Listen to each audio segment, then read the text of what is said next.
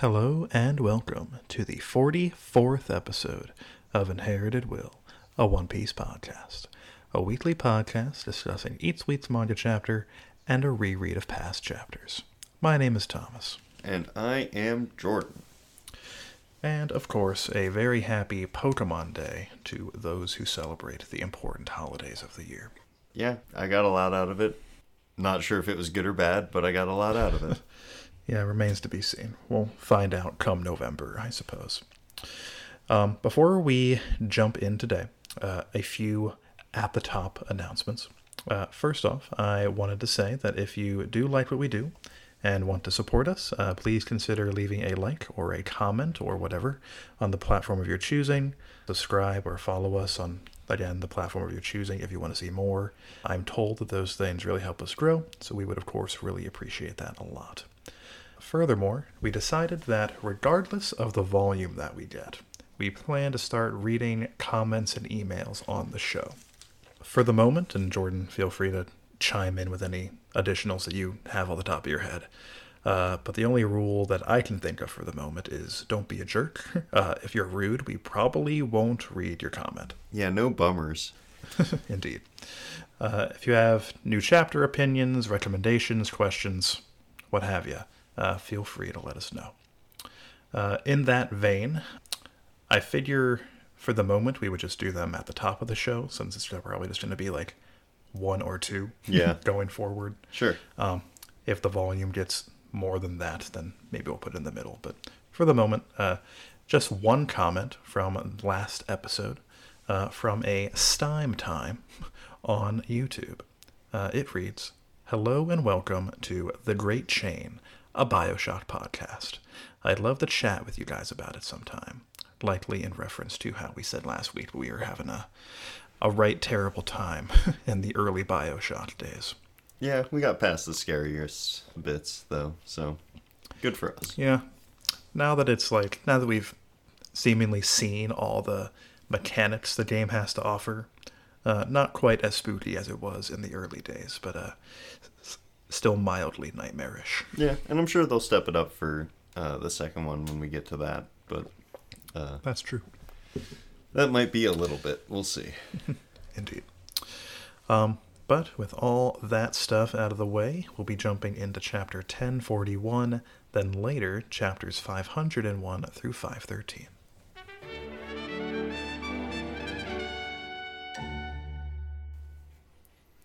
Is this one big punch that hits both of them? That's been my headcanon of it so far. I think that's the best way to read it, so anyone who says anything else is just wrong.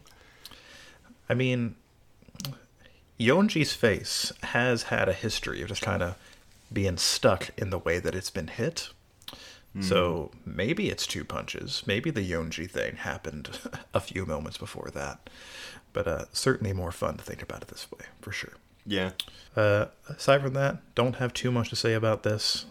Neat that Pudding is getting back at them when Sanji couldn't. Yeah, feels good. And the Slime Man is there. That feels great. Oh, yeah, I love that little hat.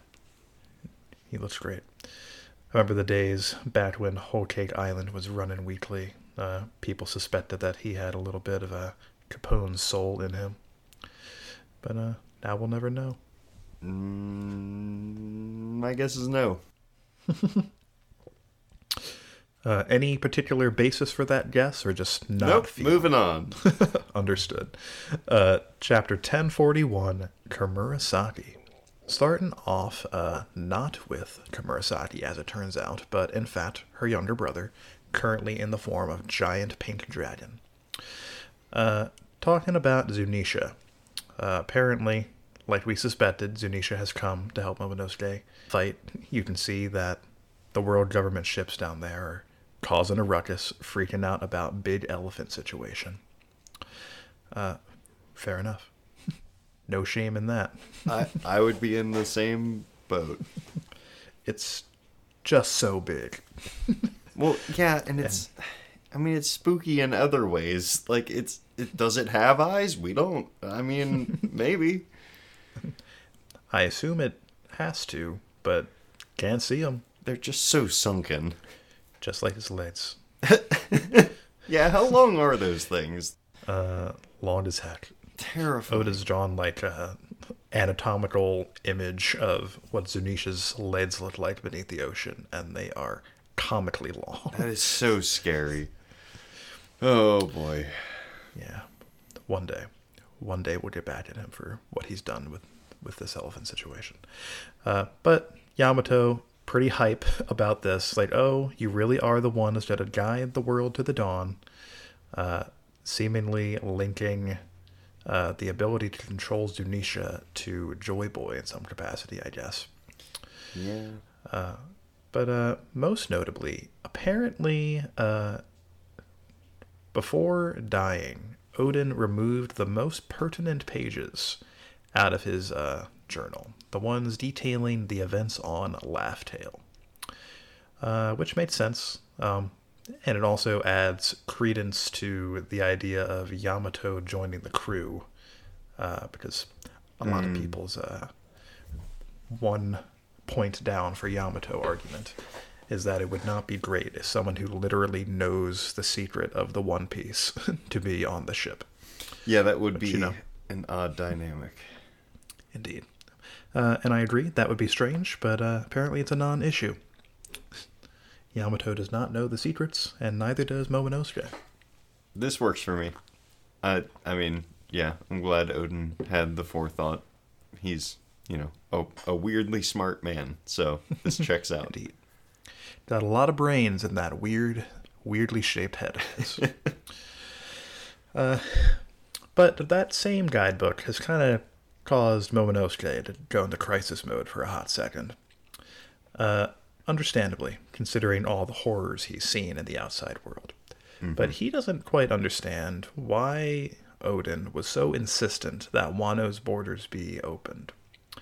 Because to Momonosuke, that just seems like it would be exposing the people of Wano to additional dangers.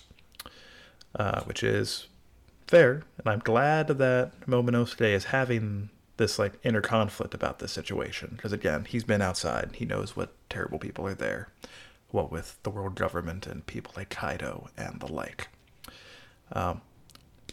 Just not sure if this is the appropriate moment to be having this discussion. Yeah, he's got another pretty important job. Mm-hmm.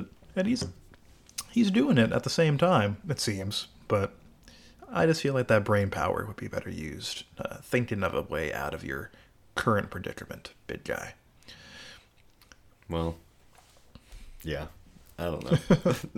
He's been, like you said, he's been through a lot. He's kind of an adult now, and he has to pretend to make adult decisions.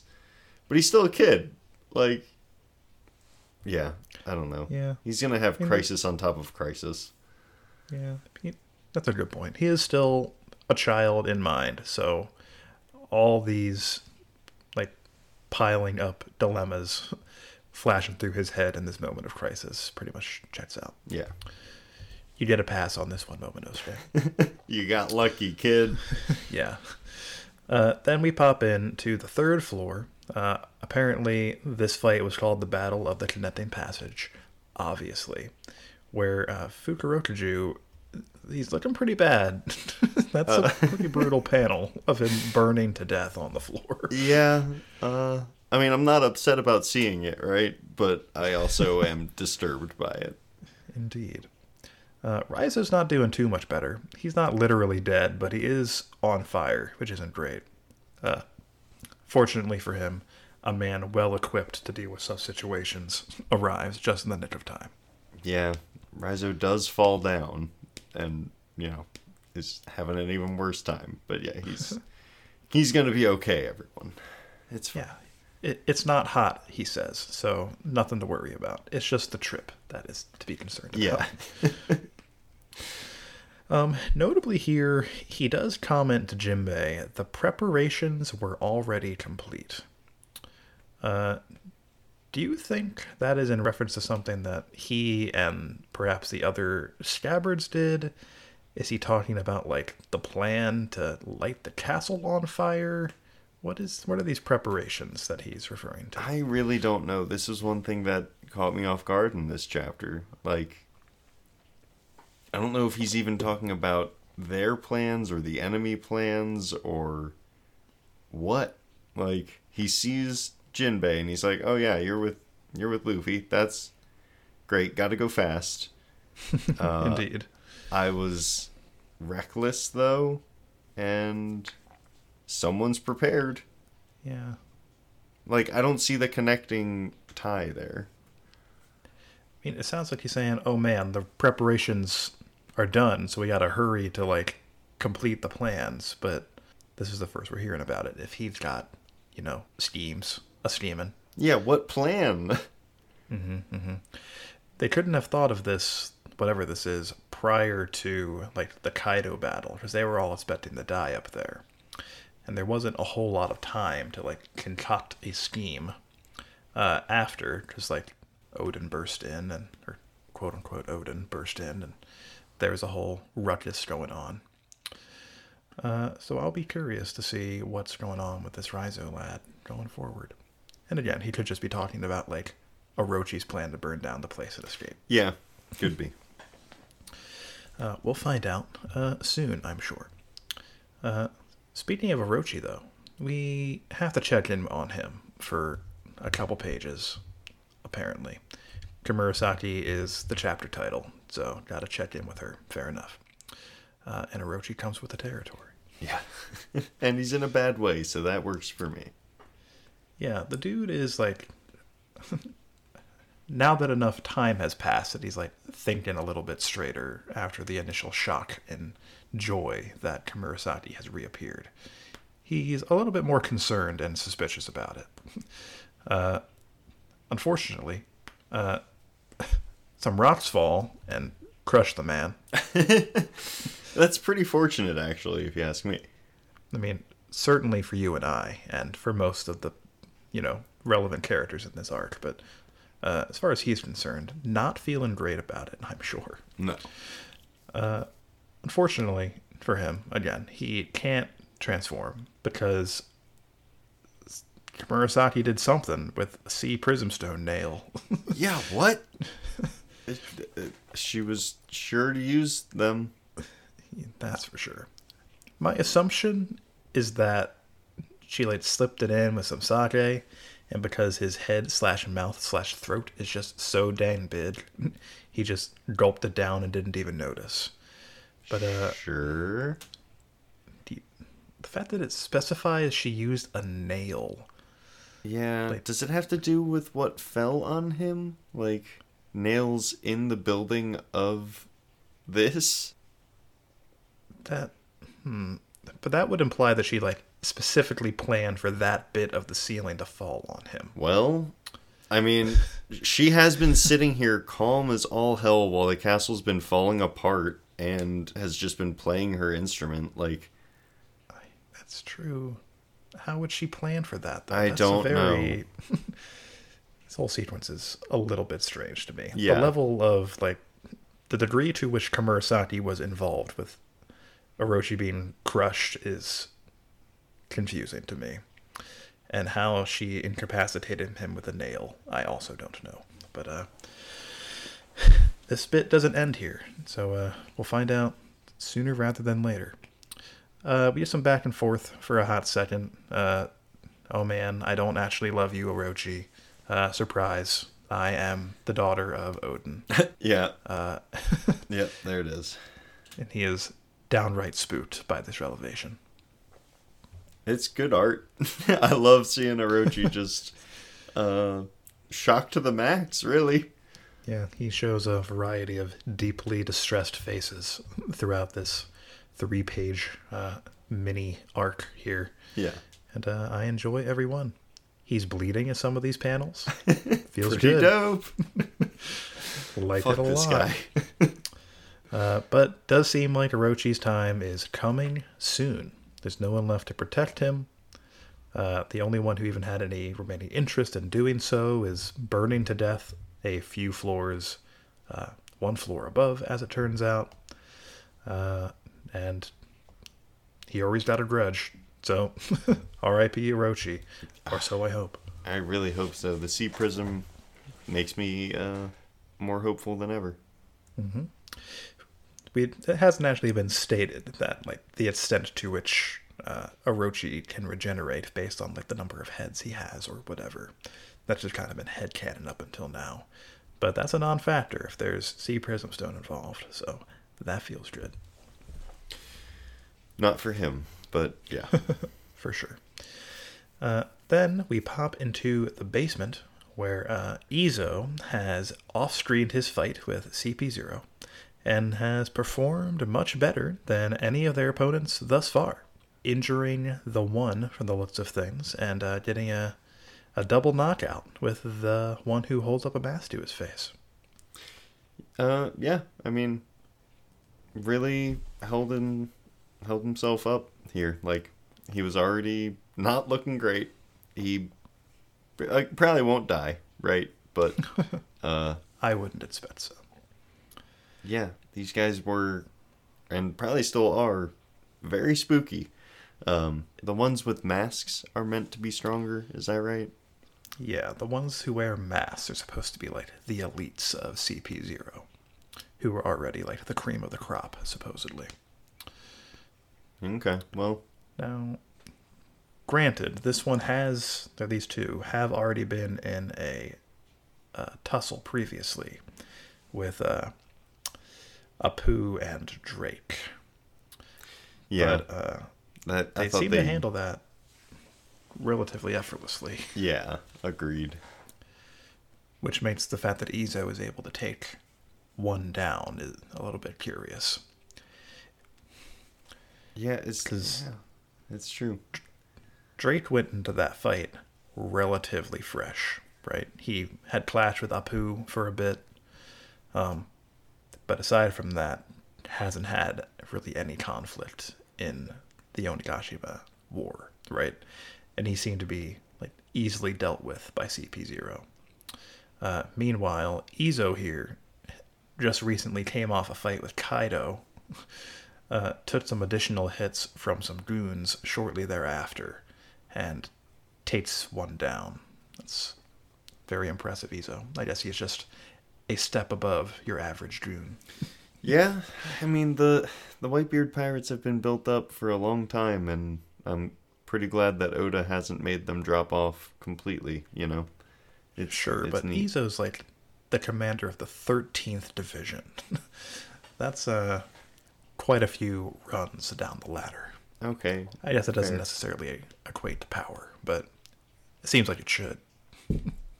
Yeah, I mean, yes, of course, but also Whitebeard, he's not going to pick any chumps, right? Like, That's true. I mean, Izo just kind of came along for the ride after the Odin incident, but you're right. He wouldn't have been made a commander if he was a punk, basically. yeah, and there's also no guarantee that this dude is like, well, I mean, he's down for now, for sure, but he'll be back, the masked person. Indeed. The fact that we don't really get to see his face kind of confirms it to me that he'll be relevant again in some capacity. Yeah. If only he had been using both of his hands, not using one to hold up that mask all this time. Should just get one with straps. Yeah, well, he'll learn for next time. Indeed. But oh no. In addition to this mess that the one black eye, one white eye CP0 guy has going on, he also gets a phone call from his other friend that's hanging out somewhere else in the castle. Got new orders directly from the Gorosei. Apparently, they want them to immediately kill Luffy, which is a problem as far as this guy is concerned. Because he's duking it out with Kaido right now. A bit of a dangerous place to be, for sure. Literally impossible. Everyone agrees. Sure. Yeah, pretty much. Not sure how they're going to do that. Maybe they'll just wait until the end of the fight. But he does say at once, so that would not be exactly following the orders, now would it? Not to a T, that's for sure. But there's a lot of fire. It could take some time. Indeed. I'm sure they'll figure out some way. Luffy's as good as dead, is all I'm saying. R.I.P. Quite. Unfortunately, in my humble opinion, this does seem to lend credence to the idea that Luffy's devil fruit is the special one in some capacity, which I'm not much of a fan of. But I have a certain amount of faith in Oda to not make it terrible. Yeah, we'll see. But Drake is back up. That feels good. He thinks he's gonna die, but yeah, must be all right. He's got big dreams and big hopes for before that, though. He has to at least take down somebody, apparently. I can understand that. I'm still not really sure where this man stands. He's basically on the world government's side, but at the moment, that just kind of means being against Kaido in the interest of escaping. So, he's basically on Drake's side. Drake is on Drake's side, yeah. Precisely. Yeah, I like that. But he does seem to have like a certain amount of loyalty to the cause, because he could just use like people thinking he's dead as an opportunity to just leave. But instead, he's using what remaining energy he has to go after CP0 again. Yeah, I mean, he's also talking about making his mark, basically. Like, He does want to make a name for himself, apparently by any means necessary. Guess so. And I guess that means murdering people who were technically on his side. Yeah, and kind of like above his pay grade. Seems so. Now, that battle was off screen, so we don't know to what extent, like, Apu getting the heck out of there factored into his defeat. But I guess my complaint there is that we didn't get to see the fight. Yeah, that's that's a good complaint to have, but it's just going to be the way it is. Guess so. Let's see here. The guy with the hat, still freaking out about that. Elsewhere in the basement, I guess. Hamlet, back at it again. I guess Oda just really loves drawing this guy because he pops up more frequently than most characters. I think Oda did say that he's his favorite smile user. I don't blame him. Giraffes, pretty dope. It's a fun design too. Like, this is goofy and I love it. He is carrying Usopp, Kiku, and Kinemon to relative safety. Usopp's got his hand and fist in the air, really hyping up the ride. And they're going to leave, I guess. Usopp loves leaving. This makes sense. Yeah, that's kind of his thing. Elsewhere, Wanda, Carrot, Nekomamushi, similarly, just kind of trying to go. And Zoro's not dead, at least not from a fall. Can't see his eyes. So, we'll see. Yeah, I guess that's really all we got on that guy. Grim Reaper situation unaccounted for. But Frankie did catch him, so no head trauma. Feels good. Thanks, Frankie. Quite.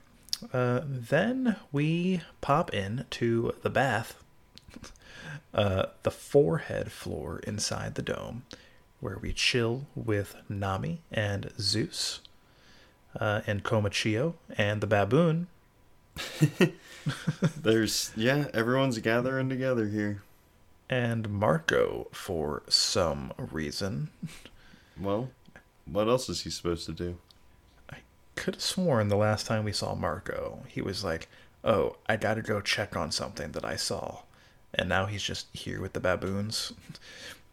Was the thing he saw dead animals that he had to go treat? Maybe it was Otama, like, and her power. Maybe he noticed what she was doing and he was like, what, huh? Maybe. I might also have it backwards. Maybe it was Izo that noticed something. Because Marco flew away carrying Izo, so I might have just gotten who was speaking mixed up. Is Marco like a doctor or scientist or notably smart dude? I forget. He was the doctor of, well, one of many doctors of the Whitebeard Pirates. Okay. So, yeah, I could see him being like, what is her power? What is it doing? Indeed. Why are all of these creatures suddenly swapping sides? Yeah. But now he's gotten to the bottom of it. Good on you, Marco. Investigation complete. Yeah, but what Nobody would he do needed with you to this do that. information? Yeah, exactly. But he's just chilling for the time being. Elsewhere, we're just checking in with everybody this chapter. Mm-hmm. Big hole in the ground. Indeed, Kid and Law, too tuckered out to deal with the Kaido situation if it comes to that. Sucks. Not terribly surprising, but they are really for real out of energy this time. Yeah, I'm Believe waiting me for when their I tell crews ya. to carry them out, basically. Indeed. Get some more Beppo action. That's what we're really waiting for here. I'm desperate, man. Beppo versus Kaido confirmed. Then finally, we pop back up to like the final main conflict of this arc. Back to Luffy versus Kaido. He's freaking out because Big Mom is down. Oh no.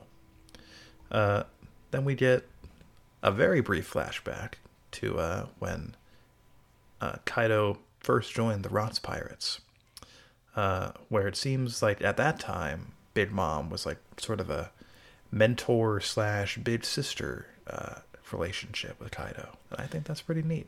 Yeah, that was surprising. I mean, I like it. I like that it shows that Kaido had promise from the start, you know? Mm-hmm. I saw a Reddit post today that pointed out they did the calculations based on like Kaido's current age, so how long ago that must have been.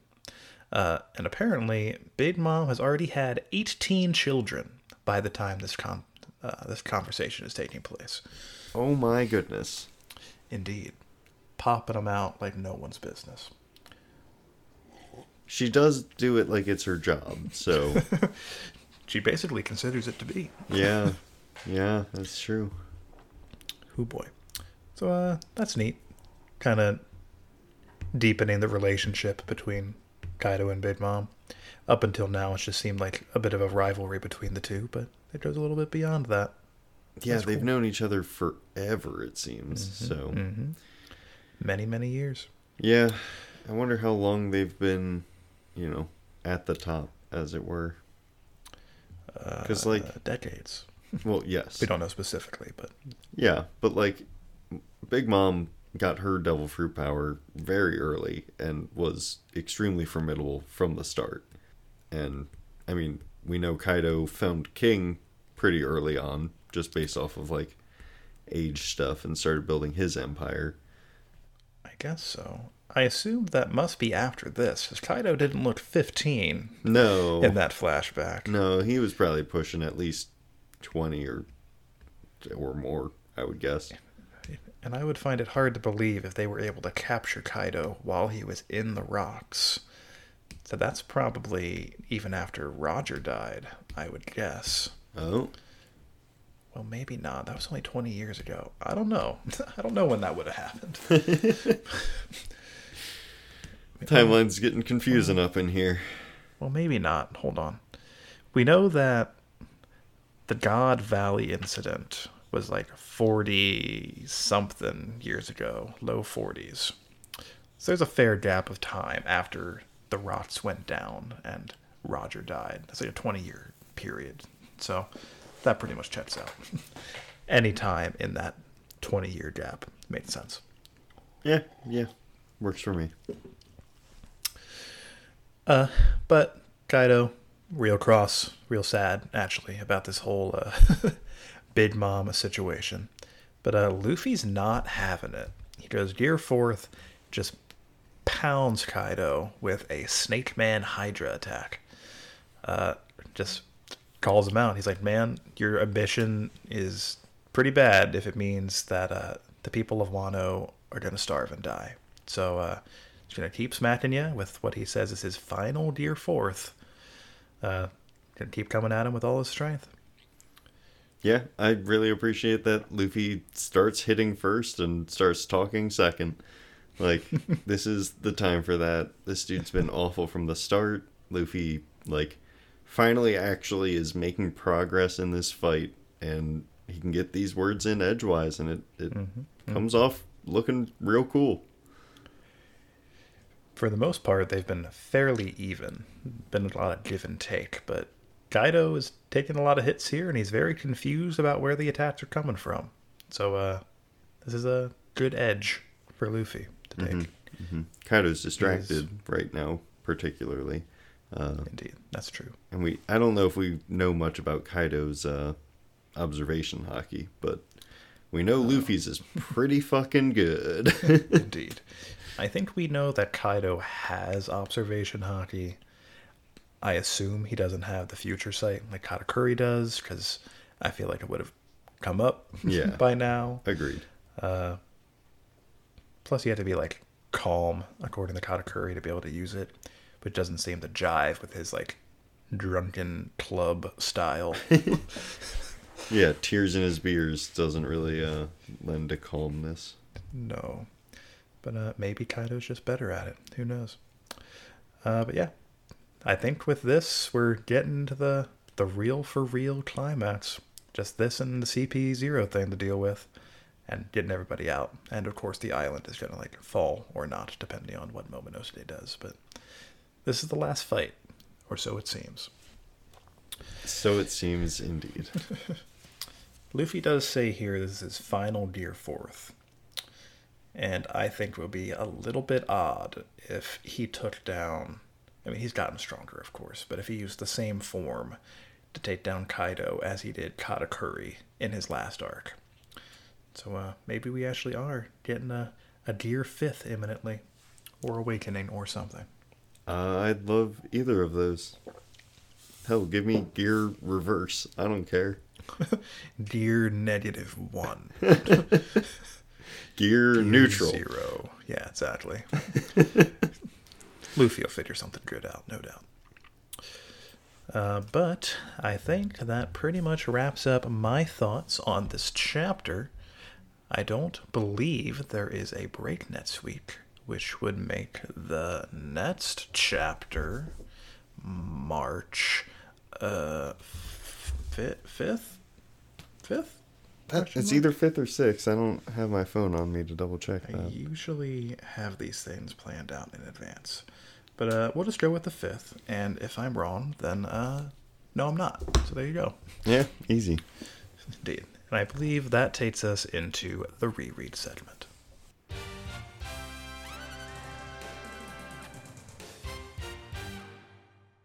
Alright, like you said, 501 to 511. This is from the crew flying in to the crew flying away. Indeed. To when they all die. Yep. Nuts. End of series. Yep. And then we're halfway there.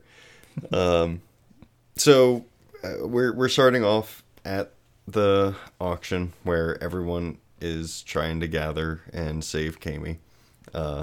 Nami has a pretty dope moment where she doesn't even bat an eye at spending up to their like total 200 million for Kami if it comes to it, which makes sense. Like obviously she's not heartless, but it's a lot of money. Agreed. I've seen people point to this in the past and call it out as either out of character for her or a moment of growth, and I don't really think it's either of those things. I think it's just reinforcing like existing characterization for Nami. Yeah, we've seen this. Her greed isn't out of the desire to hoard money. It's because she couldn't spend any money for herself for her entire gosh darn life. So now that she has some, she's able to spend it how she likes. So of course she would spend it to rescue her friend, right? Yeah, there's no question about it. Very much in keeping with what we already know about Nami. So well done, Oda. Tip my hat to you. Always good to see. And, I mean, of course, the second chapter here, 502, has one of the most memorable punches in the series when Luffy decks Sharlos. Yeah. And it's a fantastic moment. Love it. Love to see it. But also, like, I don't know. I see so much emphasis on the like punch itself that sometimes I forget how good the whole chapter leading up to it is, you know? You mean the build up with like Luffy charging in? He's like, "All right, I'm here. Time to immediately save Kami with no regard for the consequences." And then Hachi gets like beat down by the crowd and such, and then shot, and all that takes place over like several pages. So it really builds up to the climatic moment. Yeah. I mean, it also like it starts with a dude literally biting his tongue off to try to kill himself to avoid this terrible fate. And like yeah, I don't like Sharlos immediately takes away all hopes that we have of actually like getting out of this without a conflict. There's so much. And of course, Luffy goes through a bit of like an emotional roller coaster. He shows up, he sees Kami, he's pleased as can be. And then, like you said, Hachi is shot, and it's just, you know, a complete 180, as harsh as it can be. It's a really good chapter. It stands out among even, you know, how good One Piece usually is. Then I think like 1 or 2 pages after that, the dude's dad, Saint whatever, starts shooting, and Sanji kicks the gun out of his hand, right? When he could very easily have just like kicked the guy and just put him down. So I like to think that Sanji is thinking in that moment, if we attack 2 celestial dragons, do they send 2 admirals? Yeah. That's not good. Yeah. I mean, Zoro was straight up willing to kill one of them. Which, honestly, actually, I'm kind of surprised that Sharlos didn't die from Luffy's punch. Because not only is it a punch from Luffy, but someone straight up says, like, this man hasn't been touched even by his father in all his true. life. Clearly a very squishy man. So I guess Luffy had to have held back at least a little bit. Yeah, I imagine that was very difficult for him. Quite so. Maybe that like bubble cushioned the blow somewhat. Sure. Yeah, I'll believe that. Built-in face shield. It's fine. Yeah. But like you said, Sanji is the next Straw Hat to like confront one of the celestial dragons. Like they were not going to let it slide that he, I don't remember what they said, either assaulted or attacked him or something like that. But that is followed by Usopp's much braver and more forceful attempt on one of their lives.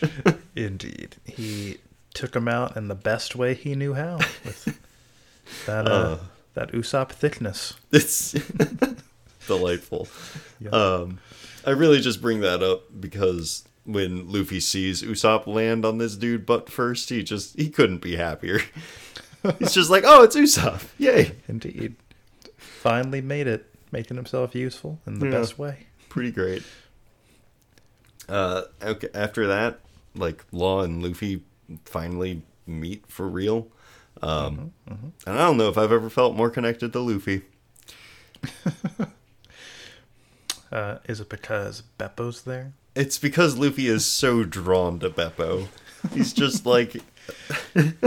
Law tells Luffy that the Marines are, you know, already on their doorstep, basically, and Luffy can't do anything but focus on Beppo. Yep. When Robin fills him in on Law being a pirate, Luffy's just like, the bear too? Like, yeah, even the bear? He's part of this? Tell me about the bear. And, yeah, tell me more about Beppo. Yeah. He says I a lot. He sure does. He's got, like, kung fu skills. Can't use Electro for some reason, even though all the other mates can. Yeah, not sure what's up with that. And he's mysterious. He's self-conscious. That's for sure. Poor fella. He wears a sweet orange jumpsuit. Heck yeah, looks good. Points all around. Rayleigh gets something of a second introduction here. Like, of course, we saw him before, and he did some impressive things, but wow, this is quite a showing. Yeah, I guess with these new feats, I guess he probably could also defeat the bull from the last chunk. I don't know. I mean, is taking out one big bull more or less impressive than taking out a whole bunch of normal guys? I don't know.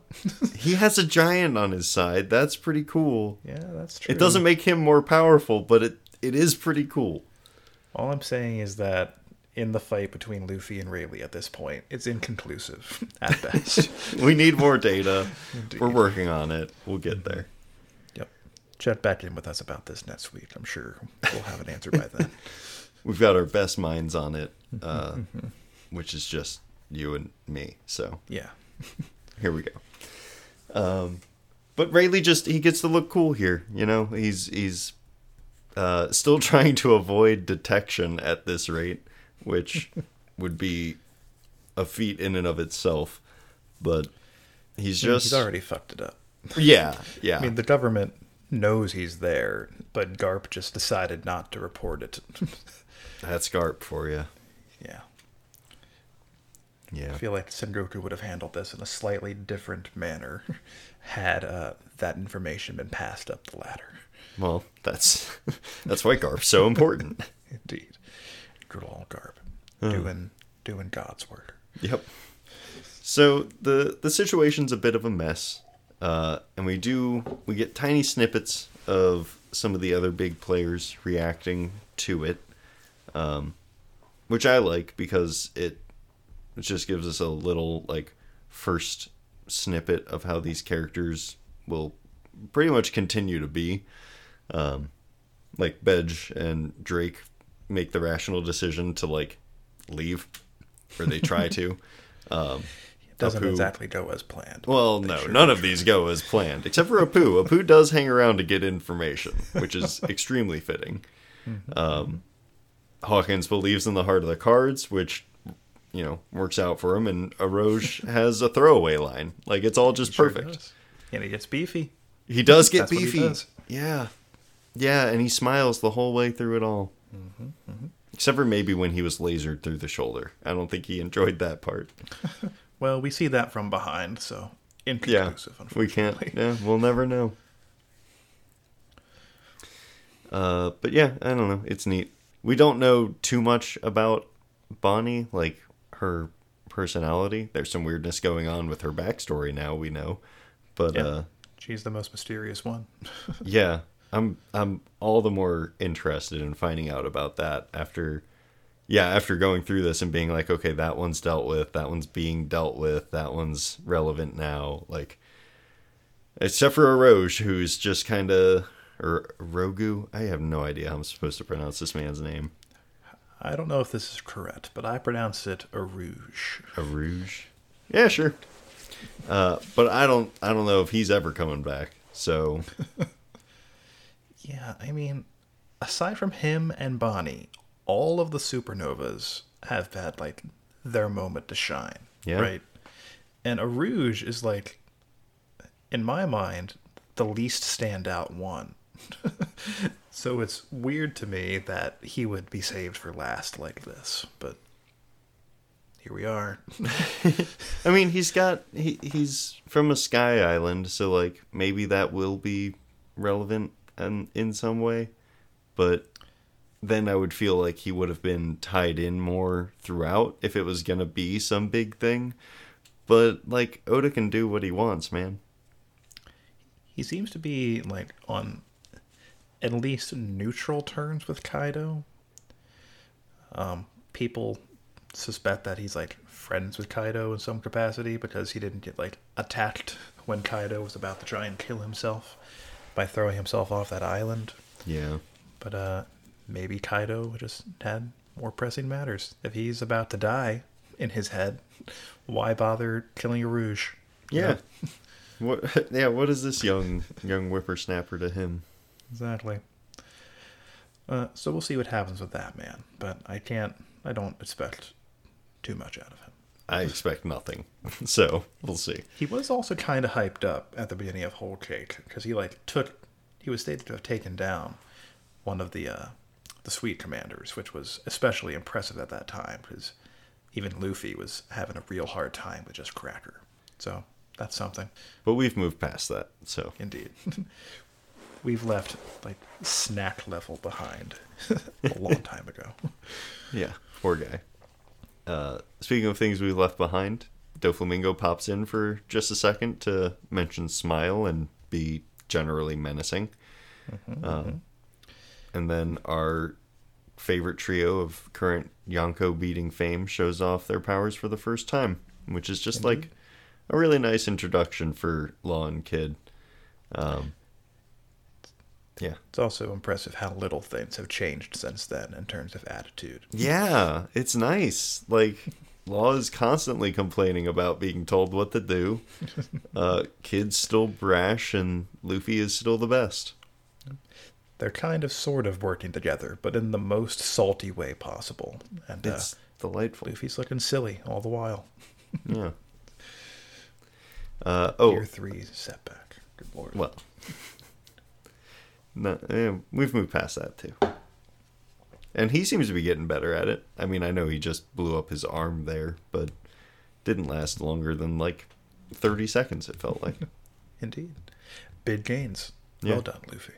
We also see that the man who bit off his tongue didn't actually die. We see him celebrating with the other like freed slaves in this little bit. Yeah, they just put a Band-Aid on it, and he's good to go. Yep. I mean, Chopper was there. He could do something. That's true. That's the key to tongue injuries. Just swallow a bandage, and you're set. It'll just work its way wherever it needs to go. That's the power of the digestive system, my friends. Truly works wonders. Especially in One Piece.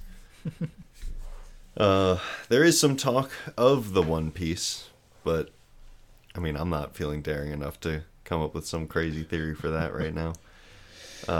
And then Kizaru arrives on his majestic steed, the Cannonball. Indeed. He didn't need to fly onto the island like No. that. So I'm forced to conclude he thought it just because it would be cool. And probably because he's lazy. Yeah, that's true. I mean, I don't know. Is it really less effort to balance on a cannonball than it would be to just fly over there himself? Well, the man's made of light, so it's not like he weighs anything.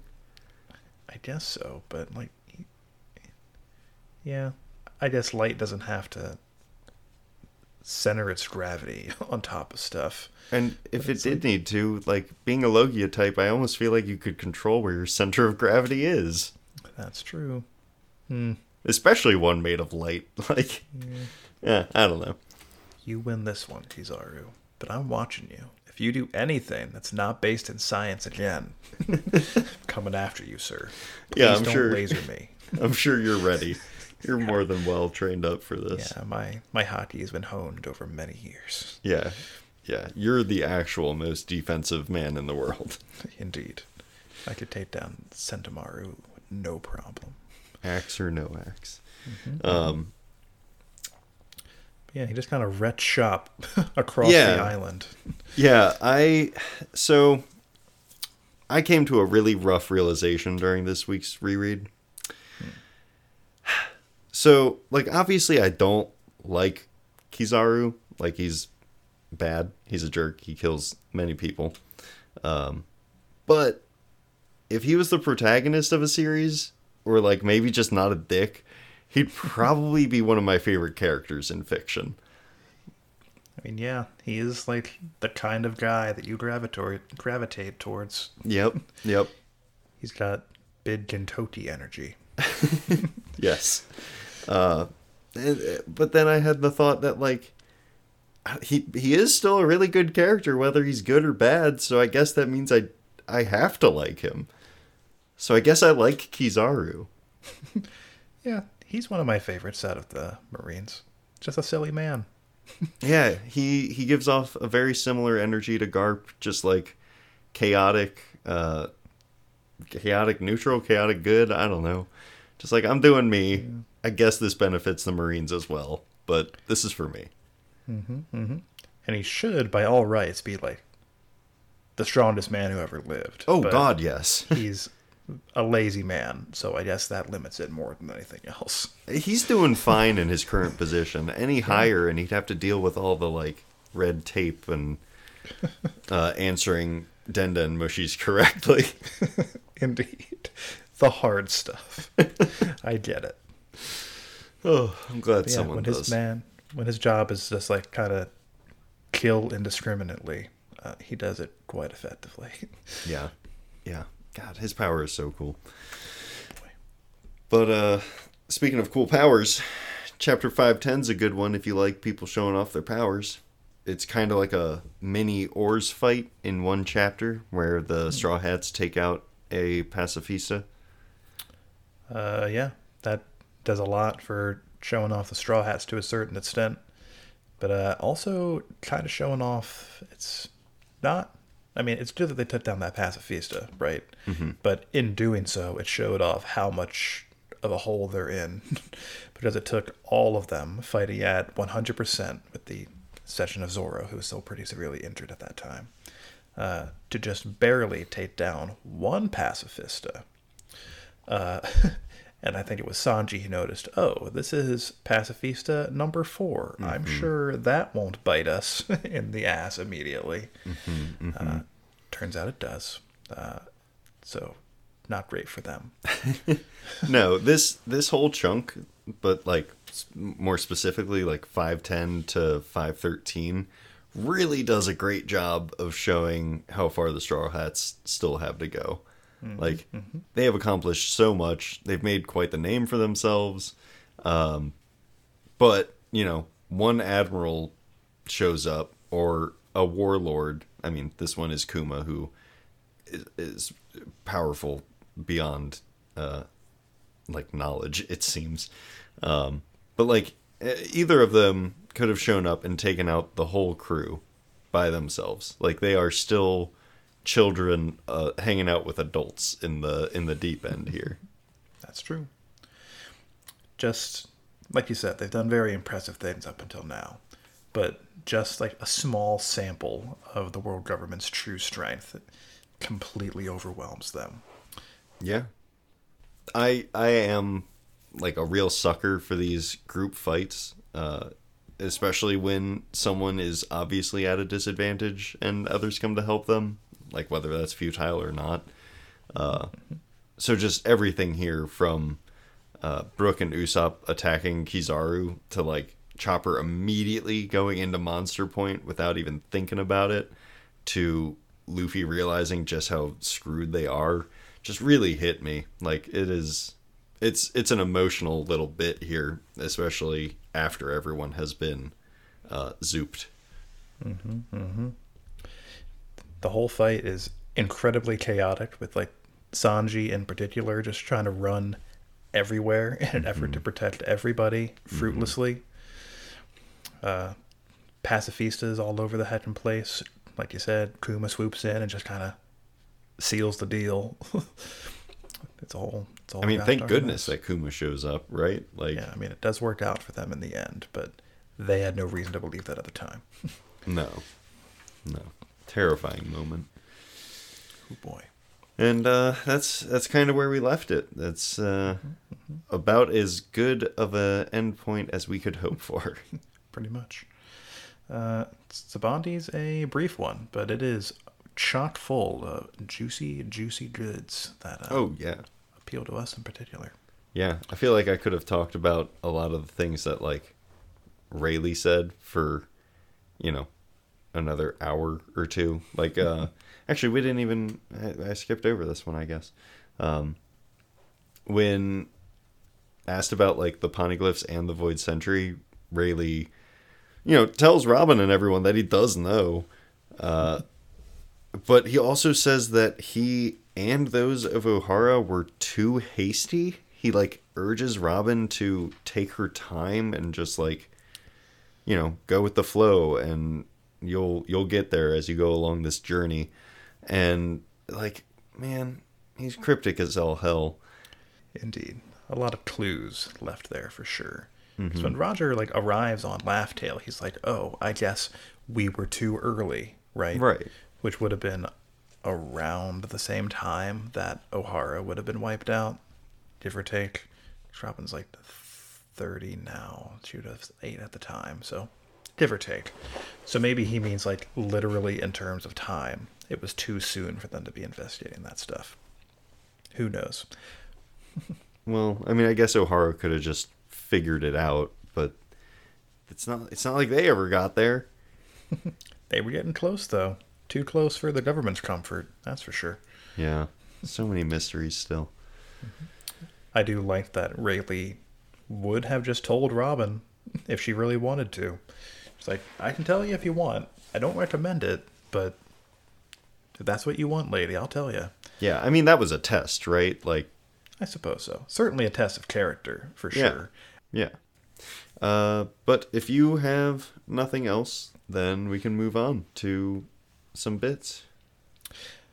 Nope. I was also planning on touching back on Robin and Rayleigh, but then you did it on my behalf. So, congratulations. Got it. I did not have very many funny moments in this one. Yeah, this is a heavy one. I tried to find some, and I came up with a few. I got them. One of mine was Usopp falling butt first on a celestial dragon. So, yes. I mean, it's very good. And actually, right before the impact, Usopp says, like, he never agreed to jump from his fish. Like, everyone else jumps and lands pretty coolly or does something on their entrance. And he's just like, no, I didn't want this. Which is just perfect. It's classic Usopp. Yeah. While everyone else is freaking out about meeting the first mate of the Pirate King, Brook's sitting there like, there may have been someone named Gold Roger. Yeah, maybe not. I don't know. Yeah. Brook does predate Roger. It's fun to think about it. Yeah, it's so weird, this little group of people. And the only other one of particular note I had was like nearly at the very beginning. Sanji riding around with Duval, smoking 3 cigarettes while doing so, because not only is the situation itself with Kami quite stressful, but just being near Duval is no doubt an impressive stressor. Oh, and then yes. they like get to the end of that little like, gotta find out where the auction is, mini arc type deal. And Duval's trying to play it cool, like, did I change direction when I found out the specific location of the grove? I've been heading there the whole time. I'm going to make it first because that's what the captain does. But he doesn't. He's outpaced by the flying fish. Yeah, he was almost there.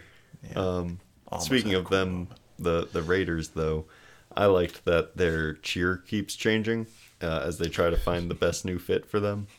Indeed. It's appropriate. Yeah. They're trying to rebrand themselves. You gotta feel it out. My final one is Frankie calling Sentomaru Axe Boy, and Sentomaru responds, "Don't identify me by my weapon." Yeah, I've got a name. Yeah, I don't want to tell you it, but like, don't do that. Yeah, would I call you like weird robot hand cannon guy? Maybe, but you wouldn't like it. Yeah. Pretty good. Yeah, let this be a lesson to you boys and girls. Call people by their preferred names. That's all I'm saying. It's as simple as that. Indeed. But sounds like you're done.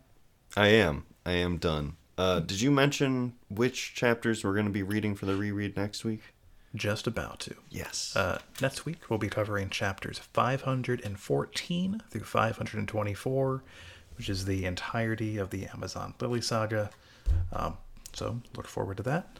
Feel free to read along if you like. Like I said before, no break next week. I'm pretty sure that next Sunday is the 5th. Operating under that assumption until proven otherwise. Like I said, feel free to send in your thoughts on this chapter, etc., via email to inheritedwillpodcast@gmail.com, on Twitter to @inherited_will, or simply in a comment on the platform of your choosing. As always, thanks for listening. Till next time.